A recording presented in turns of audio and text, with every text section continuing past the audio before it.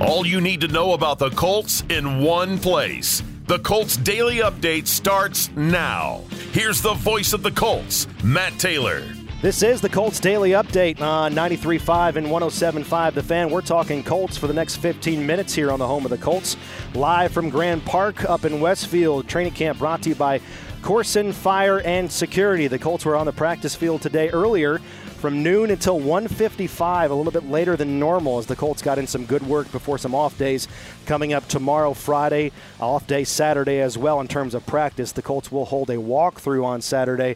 That, of course, is closed to the public, but they're back in front of the fans on Sunday. Sunday's practice, noon to 1:30, and that is sold out. But we would love to see you up here the rest of the month of August at Grand Park in Westfield, Colts.com/camp for all the tickets and all the details. JJ Stankovitz is with me tonight, writer extraordinaire from Colts.com. JJ, good to have you back here on the Daily Update. Love to be back. What's going on? Love to be back talking Colts football. All right, on a scale of 1 to 10 so far, how would you rate your camp experience? Have you had any curveballs thrown your way in terms of writing and what you're watching and things that are happening on the field? No, because this camp, Mate, knock on anything, any surface. It's just fastballs right down the middle, right? It has been just, grooved fastballs because it's been quiet in a sense. And that's in the sense of the big headlines, the national news. I mean, Mate, the biggest news to come out of camp has been Shaquille Leonard telling everyone, hey, please call me Shaquille. I'm Shaquille now. And that has been it's been great. But beyond that, I've just had this conversation with so many people who've been asking, hey, how's camp going? I'm like, it's like watching these practices, they go by so fast because of the work that Matt Ryan, it starts with the quarterback. It starts when the quarterback is able to dictate the tempo of practice to the way that he wants. And the level of efficiency and quality of the work that the Colts are getting in is very, very noticeable. It's very impressive. I was just having a conversation with Danny Pinter after his media availability, and he told me, we haven't had a lot of mental errors.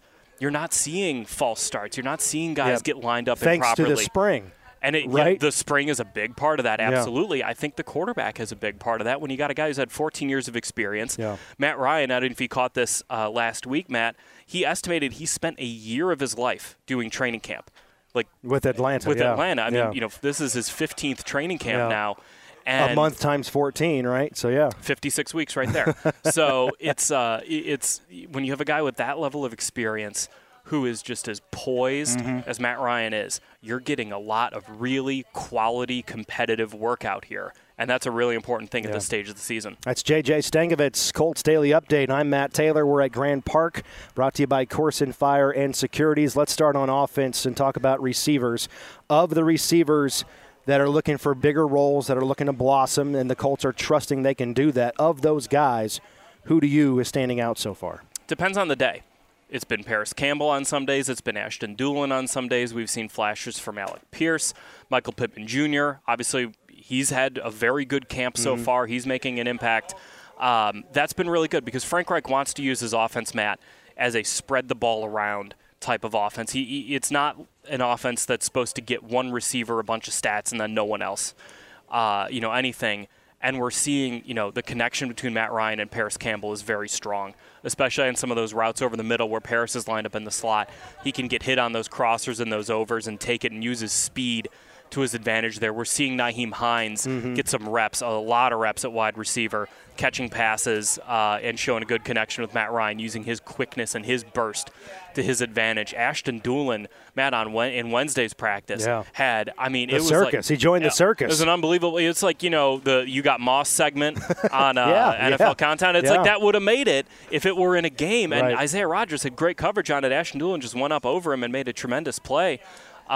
You're really feeling, I think anyone who's been out here for these practices over the last week, Matt, will be feeling better about where the Colts wide receiver group is now compared to what your perception of it might have been coming into camp. You're seeing guys make plays. You're seeing the connection with Matt Ryan, and you're seeing Matt Ryan identify guys and build those connections. I mean, today during practice, we saw Drew Ogletree make a number of plays. The tight end 6th-round pick out of Youngstown State was making a number of plays, including a really spectacular one-handed catch in the end zone. So Matt Ryan, again, he's spreading the ball around. He's getting it to the right guys on these plays. And that's how Frank Reich wants to operate his offense. You know, if Shaquille Leonard, if we're shifting over to the defense, you talk about eyeballs and what's standing out. If Shaquille Leonard is the maniac, then Yannick Ngakoue is the menace. Because, I mean, there's certain guys that fill out their uniform differently. He just looks like an Adonis out there. Well, it's like if Yannick Ngakoue wore his full uniform. Yeah. And he's got it, like, cut up. There's a lot of abs. A lot of abs. And you know what? I don't need it. I don't need a reminder from Yannick Ngakoue that he has abs, and I don't. They're buried. They're somewhere down there. You're going to have to dig deep to find them. You're digging through a cooler to get to a six-pack for yours. I don't need that daily reminder from Yannick Ngakoue. But I'm sure you've been watching one-on-one drills, you know, when the offensive line and defensive line square off and they put that red towel that's supposed to represent the quarterback. He's relentless. He just practices at such a high speed, and during that drill, it doesn't matter if he wins or loses or what the perception is, he's going to grab the red towel. Yeah. I mean, it might be 7 seconds later after the drill started or after his rep started. What kind of tangible and intangible effects is he having on the defense so far? The energy he brings that you kind of talked about there, Matt, that is having an effect on this entire defense, because when you see Yannick Ngakoue practicing at 110 miles an hour, that's going to make you want to practice at the same speed and with the same intensity.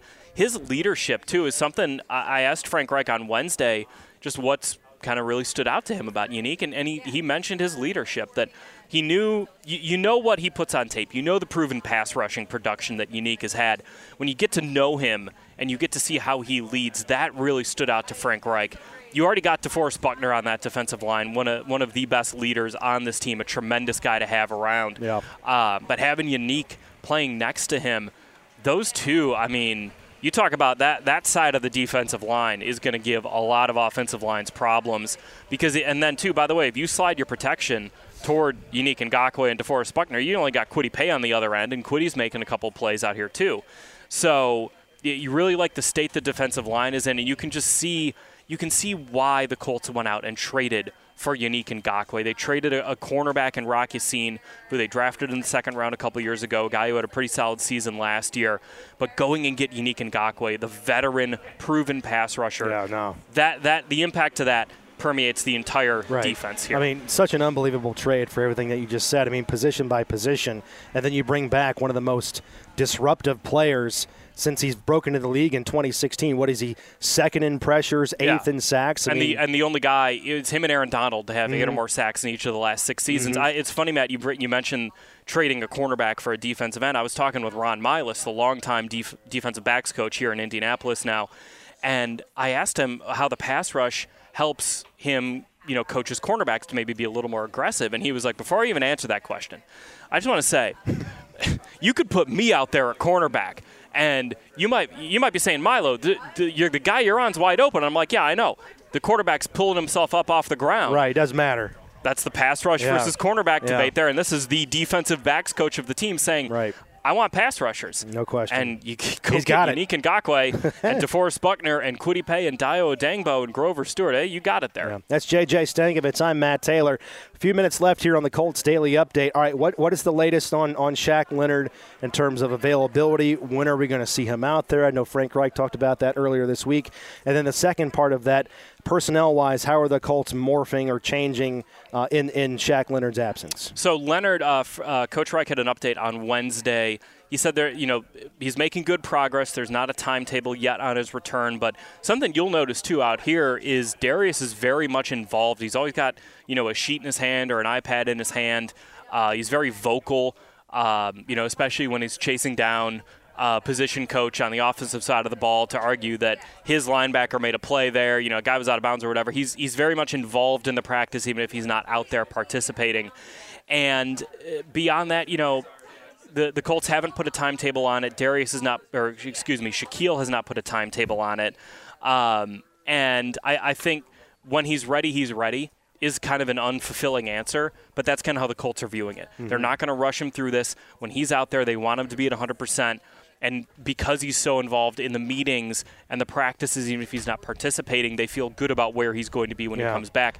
As for personnel, E.J. Speed's having another impactful camp. We saw it last year when Shaquille had to miss some time.